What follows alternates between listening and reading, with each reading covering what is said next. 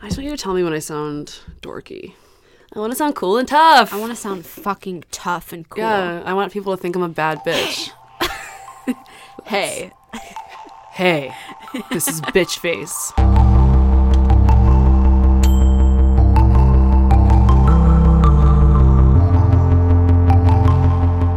Welcome to Bitch Face. I'm NK. I'm Phoebe. And we've got Elyssa Dudley, our audio bruja. Bitch Face is about women of every age, women from all over, their thoughts on feminism and just like stories. Yeah, we've got some like original nonfiction. We're friendly and angry here on Bitch Face. We're friendly and angry. Yeah. Yes, we're tough but also soft. Okay, I think we should start. Okay. We're going to be riffing on the New Year's revolution. We know the resolutions you made a month ago were bullshit. You may have already abandoned them. You probably did. I've abandoned a couple of mine. I haven't even started. Instead, we're going to talk about the New Year's revolution. Maybe a little bit of restructuring. A little bit of circling back. Shakedown.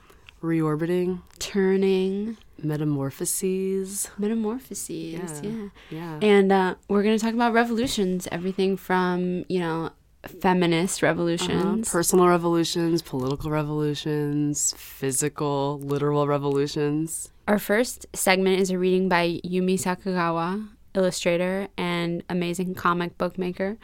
And she is going to read her new rituals for a feminist utopia. 7 rituals from the feminist utopia. Prebirth to postdeath.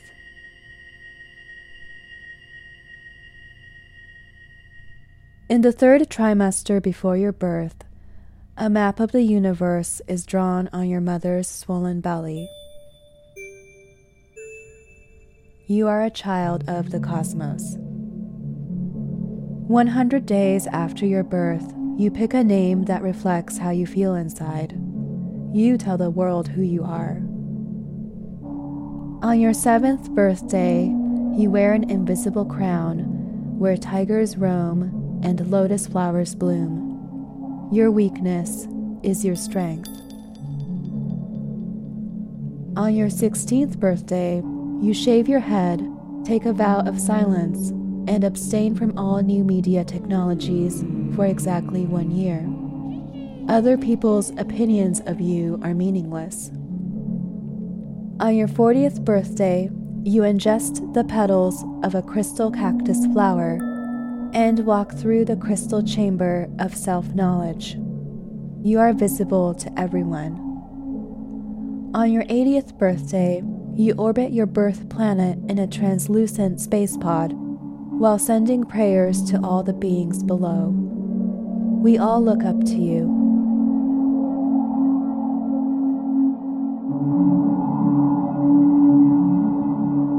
After your death, your ashes are used to form seed bombs, which are then scattered to all corners of the galaxy.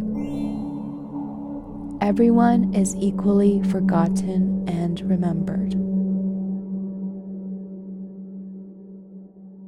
This piece was in a collection of writings called the Feminist Utopia Project. So we talked a little bit about sometimes like the tension between, I think, younger feminists and older generations of feminists, like our moms and grandmas who we eventually talked to. Shout out to second wave moms. Yeah, yeah. I mean, for real, shout out to second wave for sure. But there are these differences that constantly come up in conversations I've had with even my sister, but also my mom and my grandma, who I decided to interview for this. So you'll hear her. And I talked to my mom, who I've thought of as a feminist for a while, but who it turned out told me she doesn't even identify with feminism, even though I feel like I grew up in a really feminist house with my parents having a really feminist marriage. So it's interesting to talk to her just about like her relationship, especially to her work and her various identities as a woman, and sort of how she was, I don't know, a model for me, despite her own relationship to feminism, which she says she has none, but I don't know. I think we kind of absorb certain things of our mother or grandmother or just women we spend time around or who helped raise us, we kind of absorb their feminism, and before we're even confronted with the question of what is our brand of feminism. Yeah, exactly. Yeah, it was definitely something I took for granted. I didn't really think about it that much. I didn't really think about the need for it until I was much older, you know? Yeah. Eventually we want to have a lot of different kinds of women talking about their personal feminism. And, you know, maybe token man every now and then. Yeah, let's hear from some male feminists, please. For this episode, we started with our families. We started with the matriarchs. I never considered my gender as being in my way or anything. I guess I was just very confident. It was never an issue. And of course, when I was young, that wasn't even talked about. This is my grandma. She and I argue about a lot of things. One particular argument stuck with me when she revealed to me this, that she doesn't feel like she's faced any oppression because she's a woman. Of course, I must say that my mother, I am sure, played a big role in this because she was a very independent, strong woman and never saw any reason to feel that she would not measure up to whatever it was that men would do that she couldn't. It just was never an issue. She's surprised that in 2016, I still feel fucked with sometimes because of my gender. And I was equally surprised that she doesn't now, and rarely did, even as a newlywed Holocaust survivor with an Eastern European accent living in small towns in Texas and Oklahoma in the 50s. Well, of course, I was, as you know, married in 1953, moved to the United States, and the first thing that I noticed when it came to male-female roles, that I was addressed as Mrs. Herbert Unterman, and that was very foreign to me, very wrong, and I didn't understand why. I questioned some people, and in the 50s, they didn't even realize, those that I talked to, what do you mean? What's wrong? You are his wife. I said, yes, but I am me. I am Eva. I'm not Mrs. Herbert. Herbert is the one with the hairy chest, not me.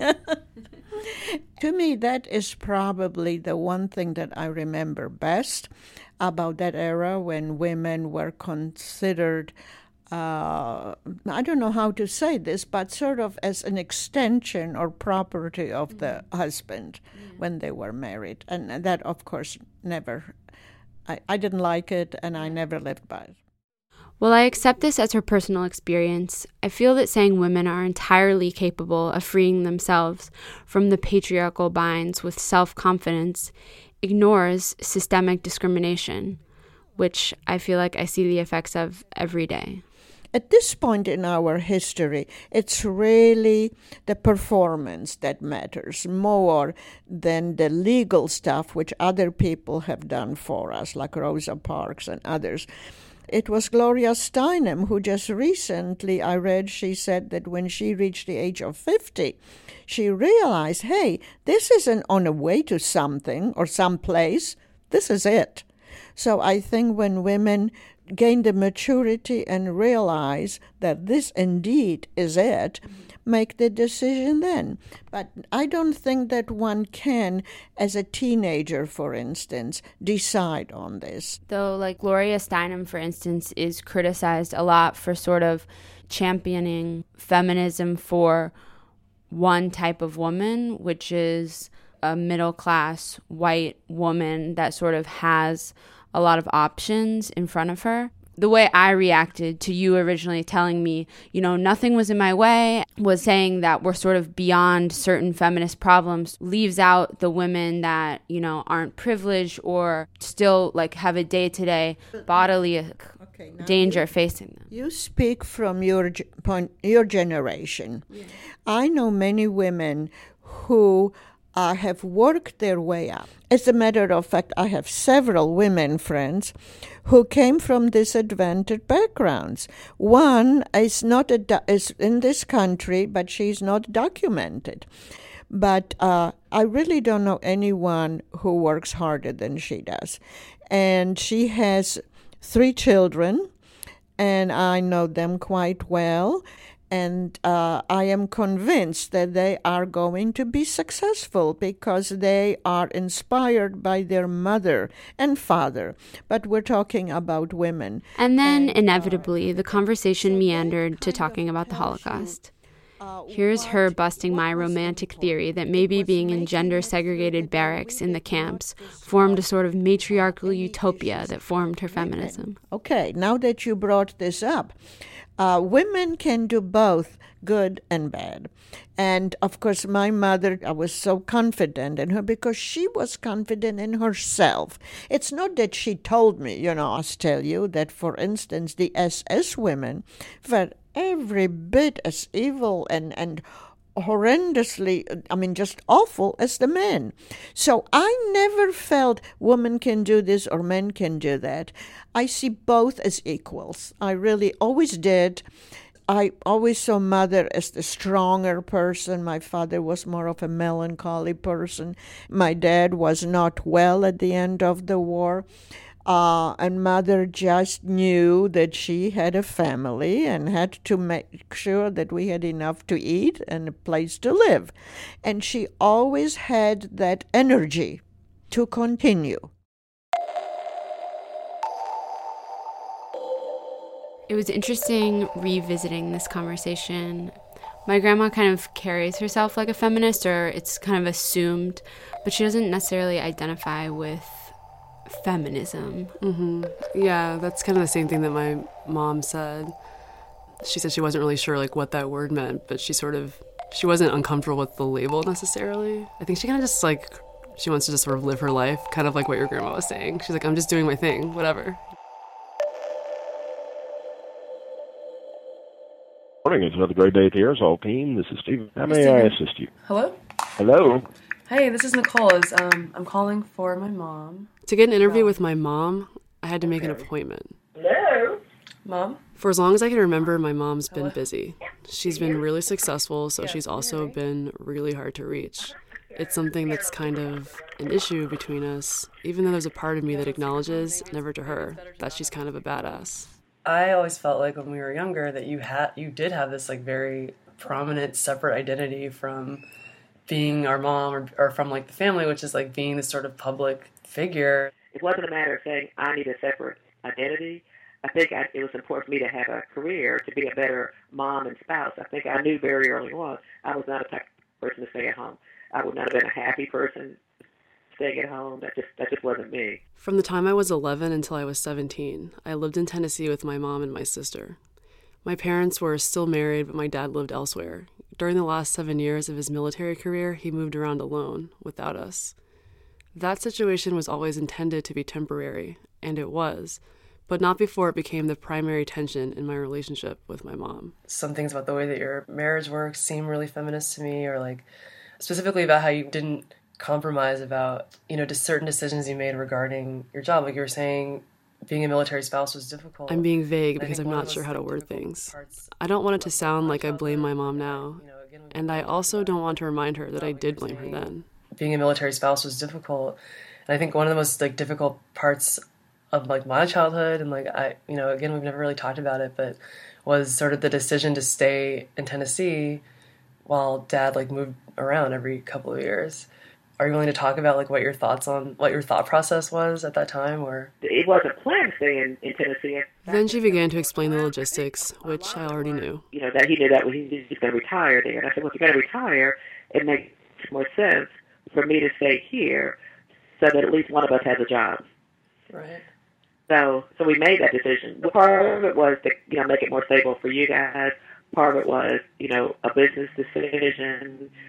Would I make that same decision now? Not sure if I'd make that same decision again. It was a hard decision, and he wasn't happy about that at the time.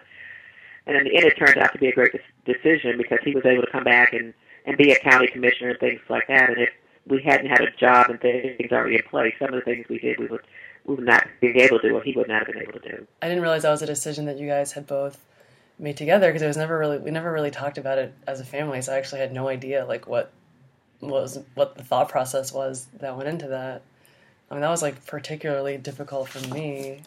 For you to say oh, it was a great decision. It's I don't know. I sometimes just wonder if that hadn't happened, what my relationships with both of you might be like. I think they would be different. Well, yeah, and that's what Daddy will say, that, you know, he didn't get to spend as much time with you that he would like to. So that's one of the things he talked about, where he got to spend more of that with Ashley than he did, with you. So I see that. They have a great that's relationship. But I don't know if I would make that choice again or not. I was 11 or 12. Maybe I wouldn't have understood. Even if feminism had been a thing we talked about in our house, like maybe I wouldn't have understood that then. But right, because even your perception of that you grew up in a feminist household, would you have thought to still been that way if I had basically gave up my career and just moved around? I mean, there was things I just I never asked about, that I had made a lot of assumptions about, or like kind of, I guess when I was in college and I said I was writing about some of the things that had been difficult for me growing up, I had a teacher who sort of was like, well, maybe the reason your mom made these decisions or this decision was X, Y, and Z, but not really taking into account that, like, that you would have made those decisions obviously with your partner, and that also, like, maybe your motivations were not what I assumed that they were.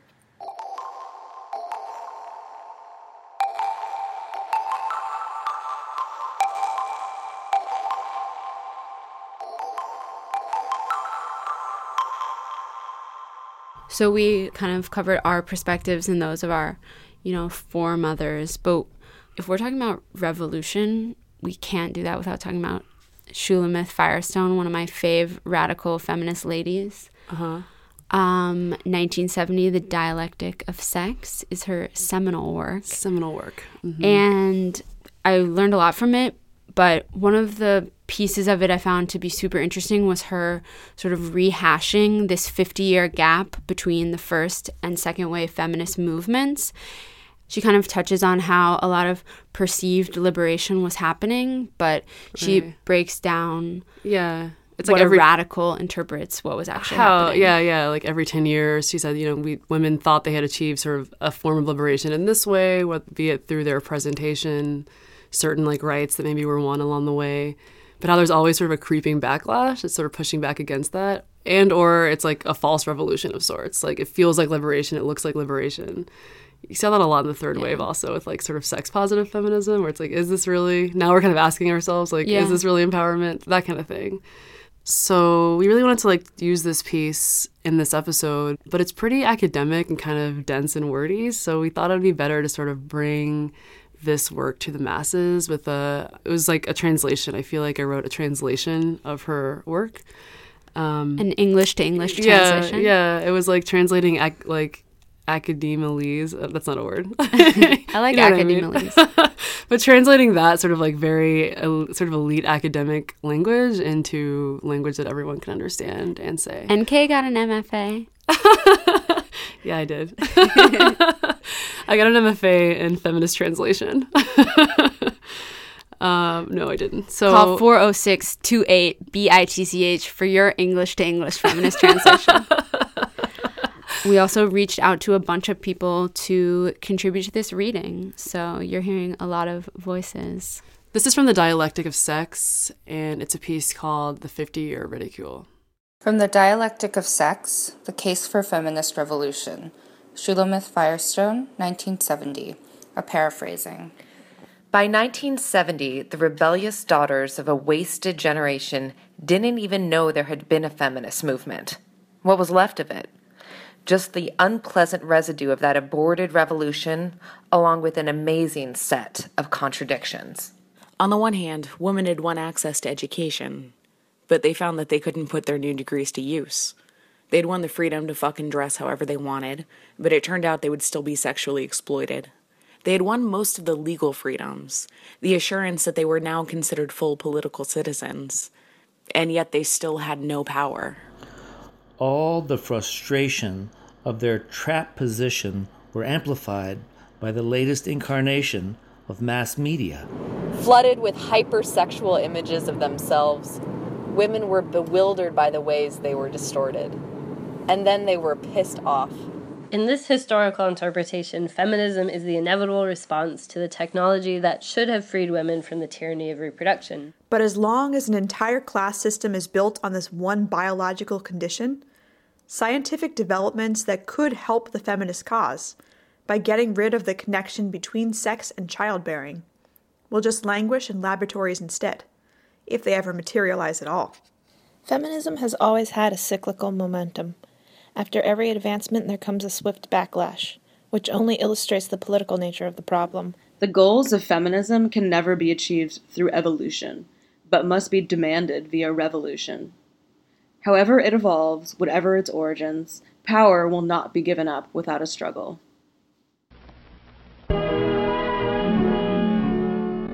Breakup trigger warning. This is a piece from Selfish Issue 1 by Kelsey Nolan called His and Hers.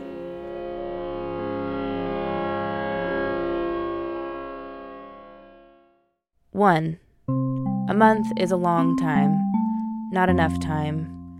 Too big to feel rushed. Too small to make sense. Too much to share this apartment. Too little to make plans for next Tuesday. Drinks with friends. Too big to quit crying at your desk. To stay hydrated. 5 years is a long time. Not enough time. Long enough to forget how to look at strangers. How to get a drink alone. How to remember to get the mail. Short enough to mourn the future you planned together. Too long to not get married. Too short to see Greece, a mortgage, Bon Iver, again. Long enough for those to be yours. Calm down, he says. Pay attention to me, you say. What you've both always said. What you would have said for the next 5 years. 2. Things with longer shelf lives. A dress you've had since high school. The car you swore would give up. A trash can that served as a hamper in your college days and now holds crafting supplies. Things you made together. Bookshelves from an online tutorial. Your names on the mailbox. The tangle of shared wires behind the TV. Dirty clothes in the hamper. Things you never realized were easily split. His computer, your Tupperware, his records, your books. Things you haven't touched since the first move. A painting leaned against the nightstand. Purses you thought you'd cycle through. The stovetop grill he meant to try. Things you expected to last but instead fell apart. The couch you reupholstered. The watch he gave you. The used patio furniture you inherited. The friendship with your neighbors. But 3. How long until you stop using the shared bank account? How long until you won't look at the daybed he loved for naps, the coffee table you ruined with glue and paint, the thermals you permanently borrowed without thinking of him? How soon until you appreciate the absence of things you secretly hated, the paisley print wall decor, the faux bearskin rugs, the unfixed broken bathroom doorknob? How far will this tube of toothpaste go? How much time will pass before you cave and buy a vacuum, a DVD player, a bed? And the bright red chair. He bought it. You love it. Who will keep the houseplants alive? Who will use the spices? Who takes the pictures, the leftover booze? That's it, ladies. This is the end of episode 1 of Bitch Face. This is a podcast happening every month. You can find us on the internet. You can find us on the interwebs. And we really do want to hear from you, so please call or text 406-28-BITCH. That's 406-28. 28 bitch. 28 bitch. 28 bitch. We're going to end this episode with our bitch faces on. Yeah. Show us your bitch face. Hashtag bitch face. Yeah. Whatever platform you prefer. We don't give a fuck. You've been listening to Sad Sax Song, an original song by our friend Leah Menzer in Chicago. Maybe that can inspire some tearful messages that you're going to leave us on our answering machine. Looking forward to it. See ya, bitch.